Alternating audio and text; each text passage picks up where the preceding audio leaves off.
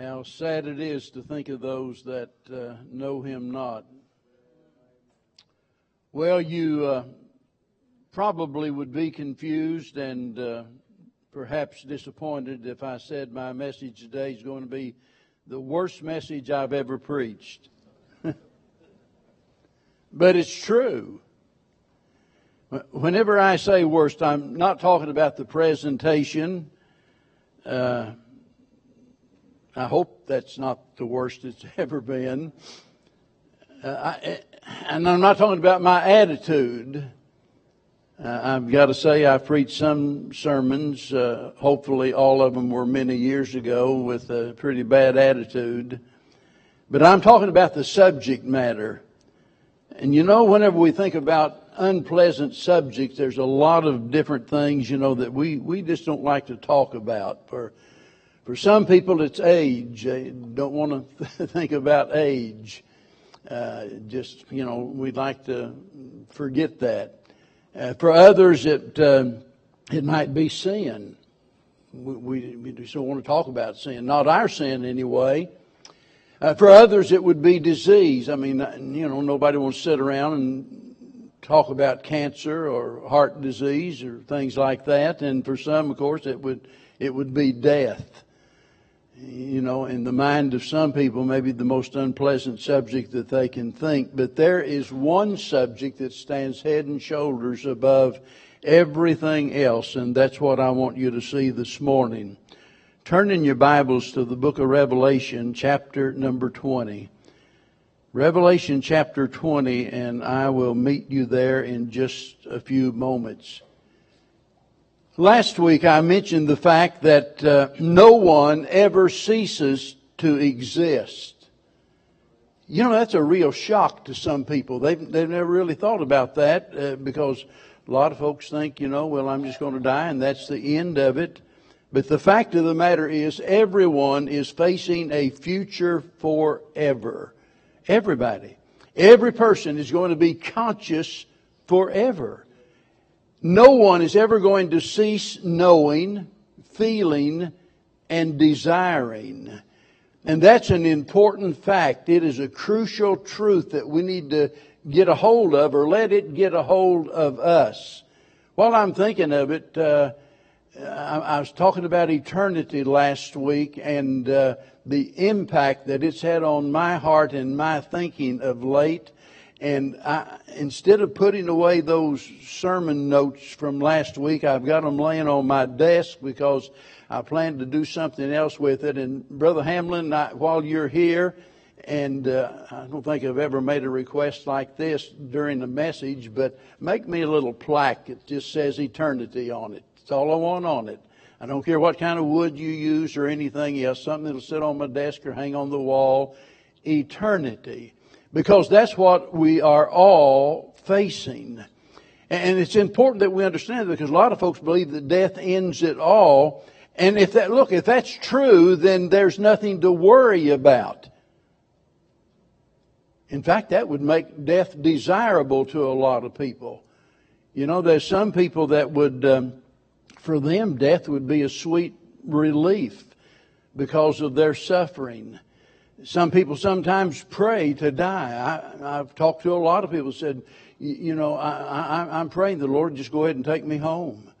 I'm tired of this life. I'm tired of all of the suffering. They say I'm not going to get any better. I don't have any quality of life.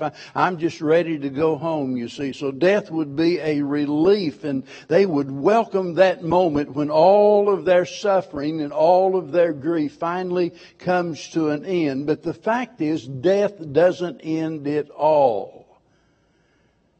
If you're one of those that believe that death ends it all, that there's no heaven, there's no hell, there's no awareness of anything, I've got a question for you. What if you're wrong? Think about it. What if you're wrong? Wouldn't it be wonderful if you knew, like many of us do, that we have a peace in our heart knowing that we're going to heaven when we die? Wouldn't it be wonderful if you had that kind of a peace, that kind of a hope in your heart? Well, you can. But first of all, you have to face the facts. You can't afford to just ignore all of the facts and hope everything's going to end well, because I'm telling you right now, it won't. If that's what you do, it's not going to end well. You need to consider the consequences of being wrong. And the best way to do that is to see what God says about the moment when we are forced to face Him. Revelation chapter number 20. And this is the very worst message subject that I can imagine. Verse 11. And I saw a great white throne, and Him that sat upon it, from whose face the earth and the heaven fled away, and there was found no place for them.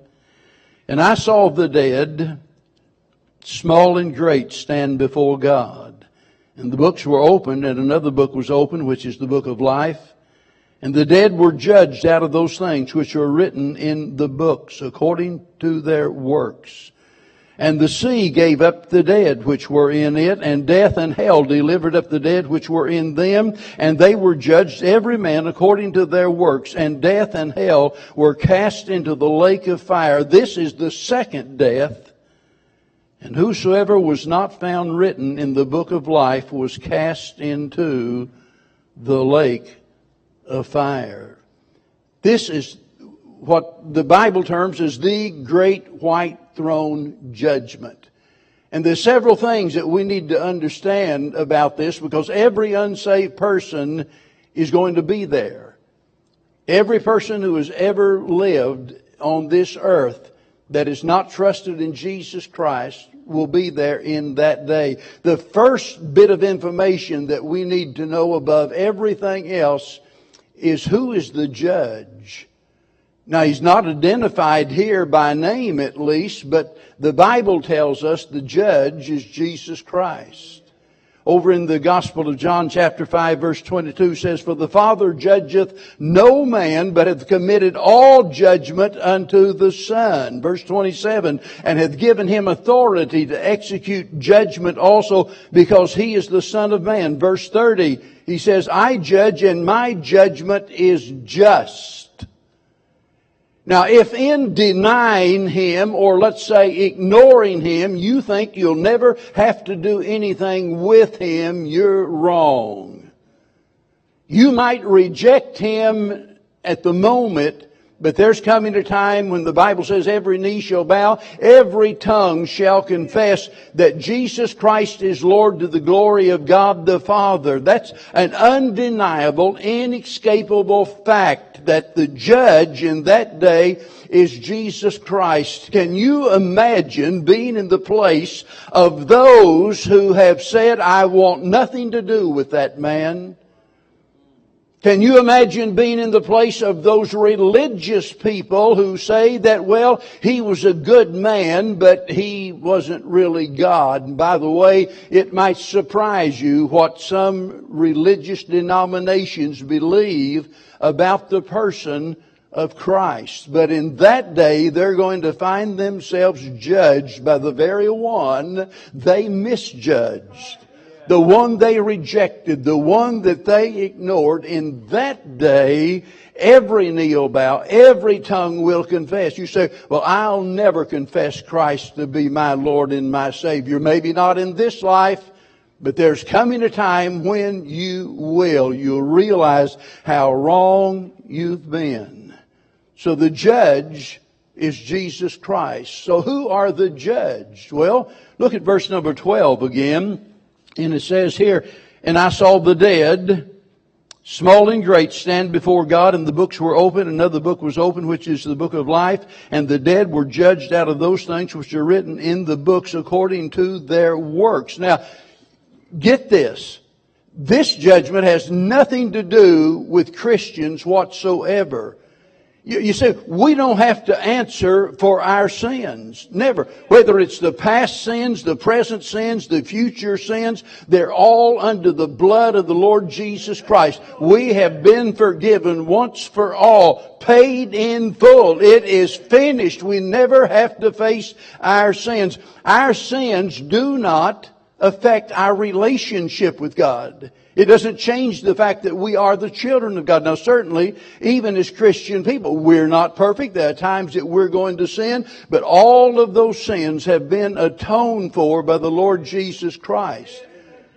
You say, well, you mean you're not going to have to face a judgment? Oh yes, we have to face a judgment, but we'll stand there at the judgment seat of Christ, 2 Corinthians chapter 5. That's where we're judged. That's where our works, whether good, bad, or whatever, they're going to be judged. But it has nothing to do with whether or not we're saved. It has nothing to do with whether we're getting into heaven or not. Our judgment has to do with our works, and it is our time for rewards, you see. That's the time that we're going to be rewarded or deprived of rewards that we could have won as a result of what we've done for Christ since we've been saved.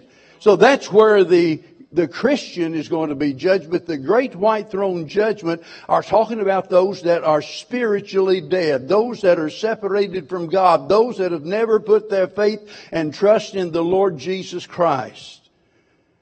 If we had time to read this entire chapter, you'd see one of the great benefits of being a child of God is that we are going to rule and reign with Christ on this earth for 1,000 years. We refer to that as the millennial, the 1,000-year reign of Jesus Christ. Everybody's worried about the world going to blow up and all of a sudden it's all going to be gone. Oh no, I know it's going to last another 1,007 years. There's no doubt about that. You drop all the bombs you want, but it's going to last another 1,007 years because there's a 7-year tribulation period. If Jesus came today, a 7-year tribulation period would start, and then after that would be the 1,000-year reign of Christ. Think about that. We're going to rule and reign with Him during that 1,000-year period here on this earth. We might have the future governor of Texas here. We don't know. I don't know exactly how that's going to work, but we're going to judge angels. We're going to rule and reign here on this earth. And what we do is going to be dependent upon our works, the things that we've done for the Lord, you see. That's why it's important that we understand that salvation is not just a matter of getting your name in the Lamb's Book of Life and going to heaven whenever you die and walking on the street of gold and so forth. It has to do with our eternal inheritance that we're going to receive in that day. But after the millennial reign, when it's all over, if you'll read the verses earlier in this chapter, you'll see in that day that Satan, who has been subdued and in chains for 1,000 years, is going to be released. He's going to muster an opposition against the Lord. He's going to be destroyed and his followers. And then comes this final judgment where those that are unsaved appear at the great white throne judgment of God. This is for their final sentence. Remember, they are condemned already. If you are here today and you've never trusted Christ as your Savior, you're condemned already. It's not a matter of someday you standing before God and God thumbing through the pages of a book and finding out whether you've got enough good works to outweigh your bad works and maybe you'll get into heaven. No, you're condemned already. And if you die like that, you will die in your sins and you appear before this judgment here for your final sentence. And they're all going to be there. Notice he said the small and the great. Whether it's the president or a prostitute, a bum or a banker, it doesn't make any difference who it is. All of those down through the ages, that have become leaders of nations and all of those that have amazed fortunes and so forth. Whether it's the small or the great, there's no escape. There's no exceptions. This judgment is not to decide if they're saved or whether they're lost, but determine the degree of their punishment. Think about that. Somebody says, well, you're going to hell. It's exactly the same for everyone. No, not quite. Some are beaten with many stripes and some are beaten with few stripes. Just that there is a difference in the stars, in their magnitude, the brightness of the stars. There is a difference in the rewards that children of God get. There's some going to get more rewards than others. And when it comes to the punishment of the wicked, there are some that are going to be beaten with many stripes and some with fewer. If you're here today and you've never received Christ as your Savior and you die, let me tell you, you're going to be there in that day.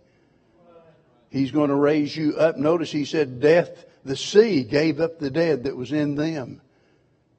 You think about some of you have been on cruises, and you go out across the ocean or the Gulf or whatever it is, and you might be surprised to know how many people up around my hometown area here the other day. There was 13, I think, drowned in that accident there. And sometimes bodies are never recovered. But let me tell you, they're going to be recovered in that day. I mean, every molecule of their bodies, God in some way or another, God's going to bring it all together, and they're going to stand in a bodily form before God in that day. The sea gave up the dead. Death, that is those that have died and those that have been buried, will give up the dead. Hell will give up the dead. That is those that have already died. Their soul is already in hell, and they're going to be taken out of hell and brought before this great white throne judgment. The judge is Jesus. Those that are judged in that day will be those that have never trusted Him as their Lord and Savior. But I want you to focus on the judgment itself. And whenever we look through these verses here, we see this great scene brought before us. My mind can't even imagine that. This great white throne with God Himself there on that throne. And then there's the godless being summoned from the sea and from the grave and from hell itself. And then the grave search through those books as one by one the guilty are sentenced to their final destiny. Well, what about the defendants? Well, every unsaved person that ever lived is going to be there. We think of injustice in this world, and we think of those who, by means of a prejudiced jury, or those that maybe got a high dollar lawyer in some way, they got out of it. Probably you got some names probably bouncing around in your mind of people that you feel escaped the punishment that they deserve. But let me tell you, they haven't escaped anything. Somebody says, well, it's such a shame. They did this and they got by with that. No, look, they're not going to get by with it, because in that day, justice is going to be served for every Christ rejecter. Every single one of them. You think about all of those that have lived down through the ages. And if you go over and read what Daniel wrote about this, that's very similar, as he described the same thing. He said 10,000 times 10,000. He said that because in the Greek language, 10,000 was an expression of an infinite number. 10,000 times 10,000. And that's why we don't have any problem in saying that the vast majority of people have never been saved. And that's been true throughout history. God's people has always been in the minority. But in that day, every single unbeliever is going to be there as a defendant. And then there are the documents that are involved in this. The first one we know of is the Bible itself. Over in John chapter 12 and verse 48, Jesus said, "He that rejecteth me and receiveth not my words hath one that judgeth him." Listen to this. "The word that I have spoken, the same shall judge him in the last day." Somebody says, well, it doesn't make any difference what you believe, just as long as you're sincere. Just as long as you're sincere. No, look, you better believe the truth. And the only place you're going to find the truth is in the Word of God. And this book, you can mock it, you can reject it or whatever, but you're going to be judged by this book. Everything that is in it. That is the basis for our judgment. But then notice that he also mentions a book of deeds here. He speaks about their works. In other words, that they're going to have to face the charges that are brought against them. And as I said, this is going to determine the degree of their punishment, some suffering worse than others. But I want you to think about this. No unsaved person can do any works that are acceptable with God. God's going to have a record of it there. The Bible says even in the plowing of the wicked is sin. You can't do anything for God until you receive Christ as your Savior. There will be no good works in the ledger for them because the Bible says there is none good. No, not one. There's no one good by nature. And God's going to have a record of it there. You're going to think, well, you've done something in your lifetime that is going to merit God's attention and gain God's award. And God's going to show you from the book of works there that there are no deeds recorded that's going to testify on your behalf. But then notice there's another book. And this is the book of life. This is the book that contains all of the names of those who are saved. Now, whether you believe that all of those names of everyone born was recorded in a book of life before the foundation of the world, and the names are taken out as people reject Christ, or if you believe that their names are recorded in it at the moment they receive Christ, whatever you believe about that, does it really make a bit of difference because of the fact that if your name isn't there, you're not going to go to heaven? If your name's not there, there's no evidence of life. So why in the world would He open the book of life there to those unsaved people? Why? Well, for one thing, because a lot of those folks think their name's going to be in there. You remember over in Matthew chapter number 7, and a lot of folks are depending on religion to get them to heaven. And here in Matthew chapter number 7, some of the people that will have the biggest surprise of their life are going to be those who thought they were saved and are not. Verse 21, not everyone that saith unto me, Lord, Lord, shall enter into the kingdom of heaven, but he that doeth the will of my Father which is in heaven. Well, somebody says that if we're going to be saved, we've got to do His will. Do you know what His will is? You say, well, yeah, I got to do works. I got to go to church. Got to read my Bible. Got to give my tithe. Got to do this and got to do that. No, the will of God, according to John 6:40, is that you believe on His Son.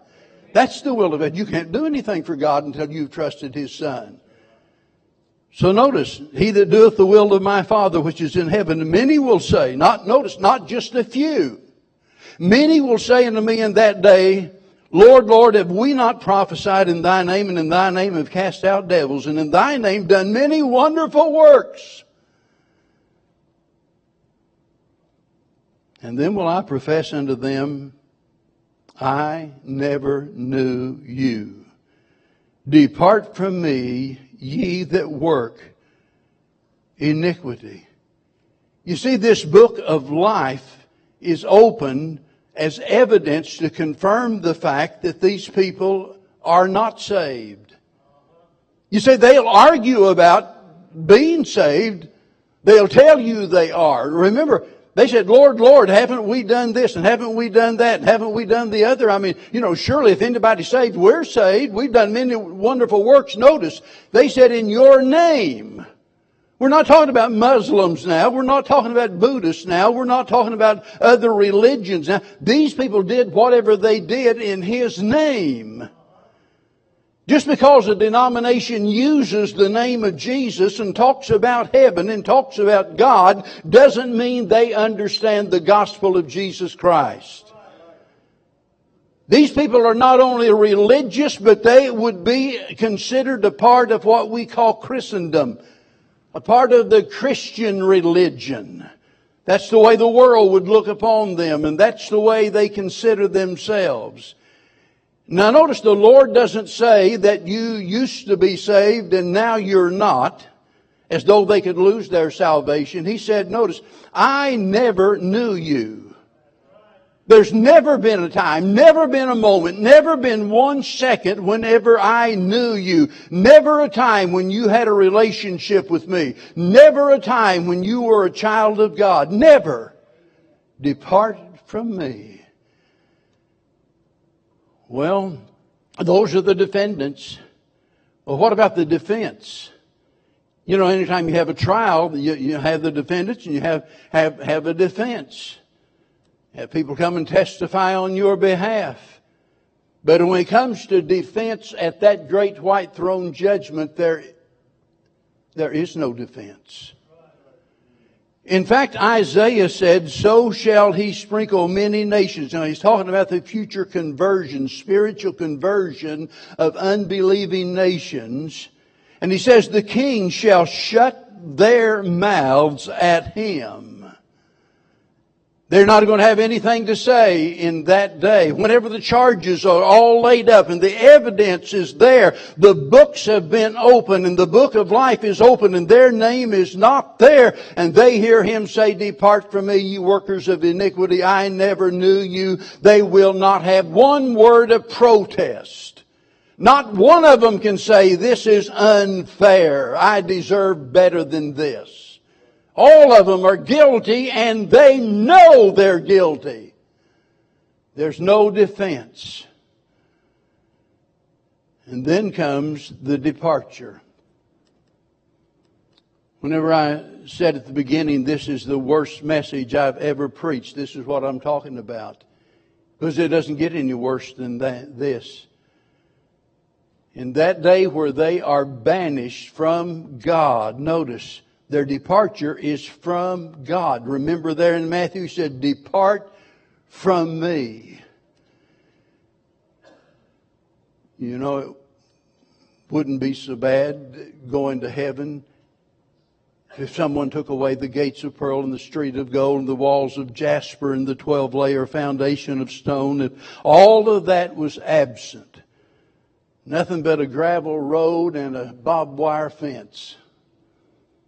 If that's all there was, if Jesus is there, that's heaven. Amen. It's His presence that makes all of the difference in the world. And to think about God Himself saying, depart from me. That's the most horrible thing imaginable. Depart from me. But then notice, this departure is not only from God, but notice it's into a lake of fire. And this is the second death. You see, if you've been born twice, you only die once. But if you've been born once, you're going to die twice. In other words, if you've had a physical birth and a spiritual birth, you're just going to die one time. And that's a physical death. You're going to be resurrected. But if you've only been born one time, that is physically, and you've never been born spiritually, you're going to have two deaths. You're going to die physically, and also this second death, as it's called, which is your final sentence where you are banished from the presence of God. Notice he says, into a lake of fire. Of all of the sermons I've ever preached, this has got to be the very saddest sermon imaginable. I would never choose to preach this just given the option, because I can think of a lot of things I'd rather preach. But I preach it because, number one, I'm obligated to preach the Word of God. I have an obligation to God to preach the whole Word, not just the parts of it that I like. But secondly, I have an obligation to preach it out of concern for those that are lost. You know, there have been a lot of preachers that I've admired over the years. I have a picture. I've even got a bobblehead doll of Spurgeon. Tim brought me in my office. I don't know if any other preacher's got a bobblehead doll of Spurgeon, but I do. But a lot of the preachers that I admire, most of them dead, some of them are still living. I admire them. But there's only one preacher that I really want to be as much like as possible, and that's Jesus. No preacher could have a better role model than Him. Do you realize that Jesus preached more about hell than He did about heaven? Not many preachers today following that pattern. You'll hear 100 sermons about heaven for every one you hear about the subject of hell and of judgment. 27 books in the New Testament. There's 264 chapters in the New Testament. 234 times in those 264 chapters, the Bible speaks about a place of hell and eternal judgment. Think about that. 234 times in those 27 little books of the Bible. He calls it here a lake of fire, and as you go through the New Testament, you see it described in different ways. In one place it's called a place of torment. Another place calls it a place of darkness, a place of weeping and gnashing of teeth, where the fire is not quenched, where the smoke of their torment ascendeth up day and night forever and ever. Hell is real, folks. It is a place of untold suffering. If we had time to just go through and look at the examples in the Bible, you could see very clearly that God tells us that hell is worse than a maimed body. It tells us that it's worse than being buried alive. Worse than any wrath ever. We're talking about untold suffering beyond anything that our mind can imagine. But there's not only untold suffering, there's our ungodly associates. Look in chapter 21 of Revelation in verse 8. Notice that he says, "But the fearful and unbelieving and the abominable and murderers and whoremongers and sorcerers and idolaters and all liars shall have their part in the lake of fire which burneth forever." Notice, with brimstone, which is the second death. Talking about ungodly associates. Hitler is there. Mussolini is there. All of those Christ rejectors down through the ages are going to be there, and you're going to be right there with them. Somebody says, "Well, I don't mind going to hell because I have a lot of friends there." No, you won't have any friends there. You won't find anyone in hell that wants to see you there. Ungodly associates, untold suffering, and then there are unsatisfied desires. Remember I said at the beginning, we never cease to exist. We never stop being conscious. We never stop feeling. We never stop desiring things. You say, "Well, what makes you think that, preacher?" Well, turn over to chapter 22 and verse 11. "He that is unjust, let him be unjust still. And he which is filthy, let him be filthy still. And he that is righteous, let him be righteous still. And he that is holy, let him be holy still." What's he saying? He's saying the state that we're in when we die is the state we'll be in forever. Now think about that. You think about somebody that is an alcoholic or somebody that is hooked on drugs. And you think about the horrors of that they go through when they're having withdrawals. I'm telling you, I remember visiting a fellow in the psychiatric ward in Springfield, Missouri many years ago that had been hooked on drugs, was hooked on drugs, and he was there trying to get clean and get back on the right track. And he said, "Preacher," he said, I drive down the highway, and he said, I look at all of those telephone poles down the highway, and they look like giant hypodermic needles.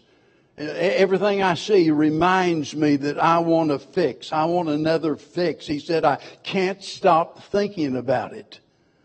Can you imagine spending eternity in a lake of fire, desiring those things in your heart and not being able to find any satisfaction? Unsatisfied desires, unending separation. It's not like you will be dismissed from the presence of God for a year or 100 years or 1,000 years, but it is for all of eternity. And let me tell you, if you're here this morning and you've never been saved, let me tell you, Christ is your only hope. He said, "I'm the way, I'm the truth, I'm the life. No man comes to the Father but by me. There is no other way." It's not through the church membership. It's not through the baptismal waters. It's not through your good works and generous donations or anything else. It's through the shed blood of the Lord Jesus Christ, who gave His life on Calvary so that you might have life. And if you're here this morning and you've been saved, all of this ought to cause you to think about how you're going to spend your life. What you're going to invest your life in. What you ought to be doing. And for those of us that are Christians, we don't have to wonder about what we're supposed to be doing, because before Jesus ever ascended back into heaven, as He met there with His followers, and He told them as He gave them the Great Commission in Matthew chapter number 28, is to go into the whole world and preach the gospel to every creature.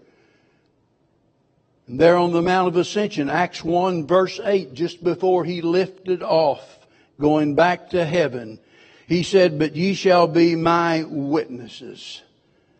Beginning at Jerusalem. Start where you are and go out from there into the whole world.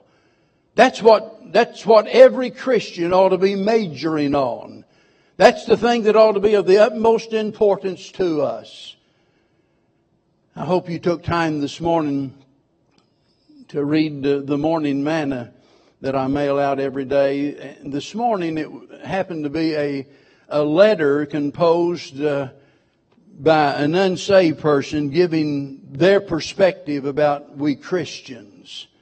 And I'm not going to read it, but I hope you did. But basically saying that you Christians claim that there is a real hell and so forth. I don't believe you. And I'm telling you, folks, if we'll be honest about it, it's very easy to understand why a lot of unsaved people would not believe that we've got the real thing.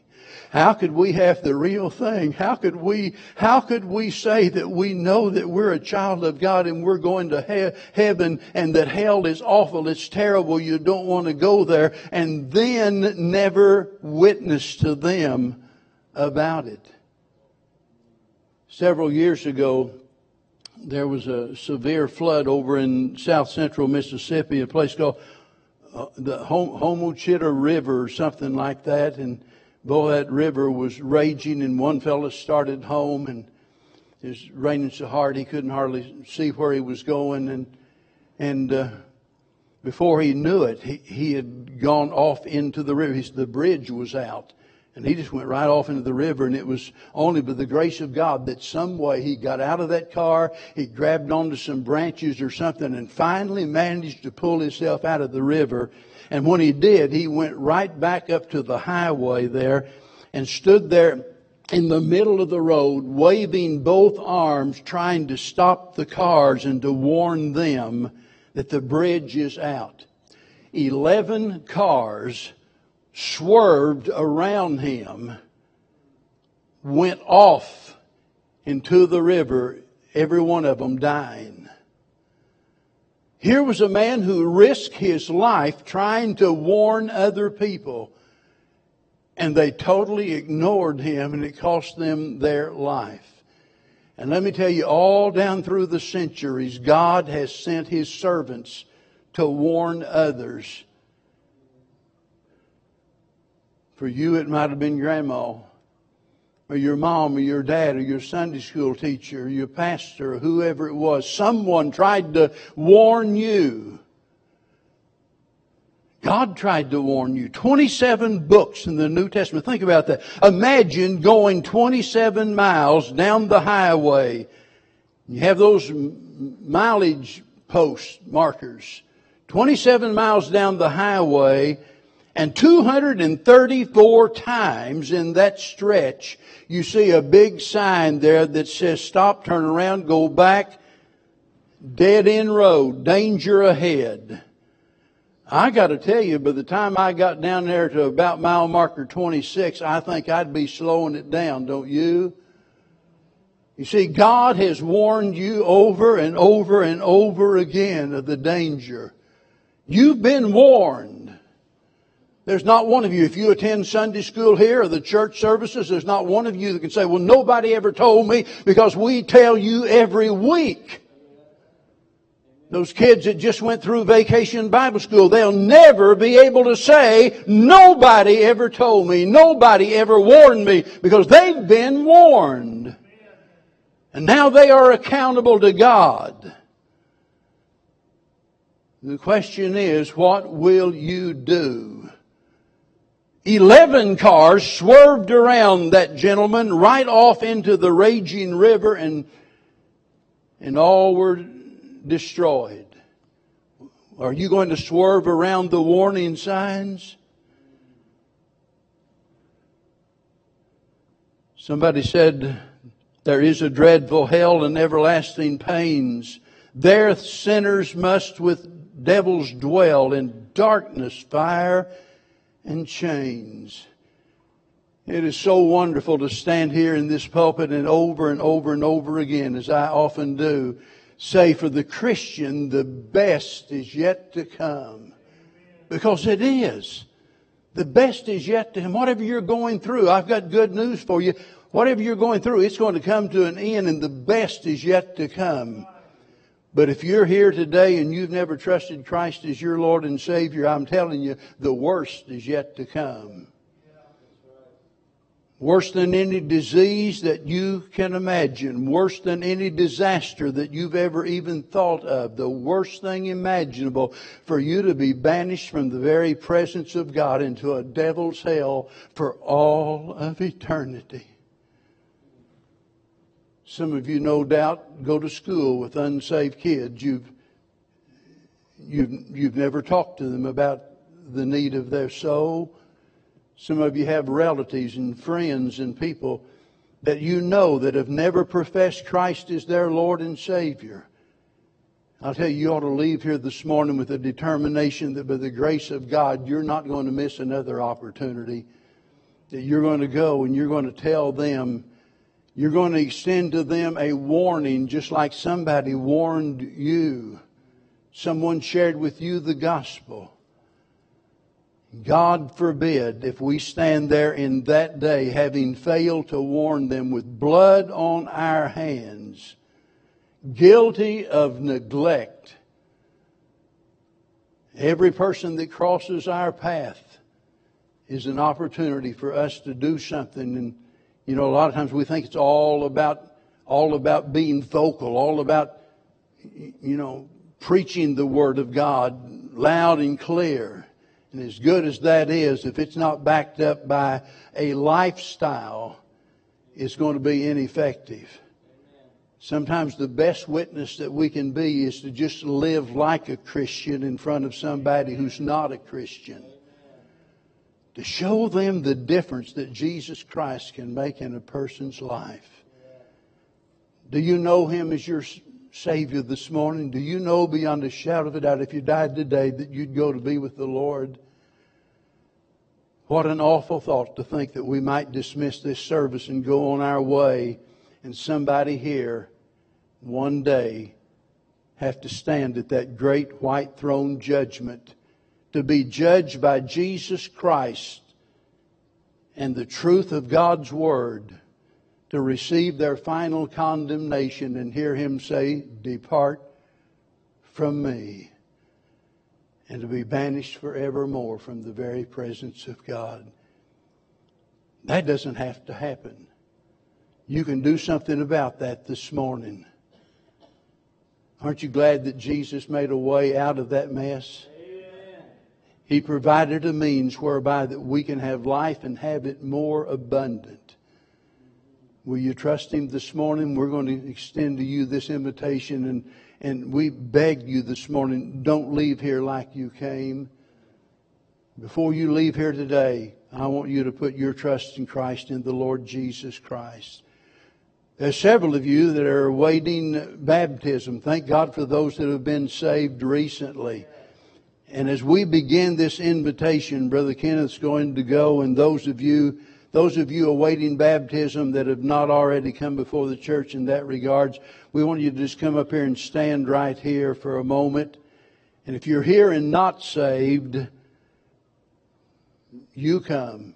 So we can take the Bible and show you how beyond a shadow of a doubt you can know you're a child of God. Would you do that while we all stand?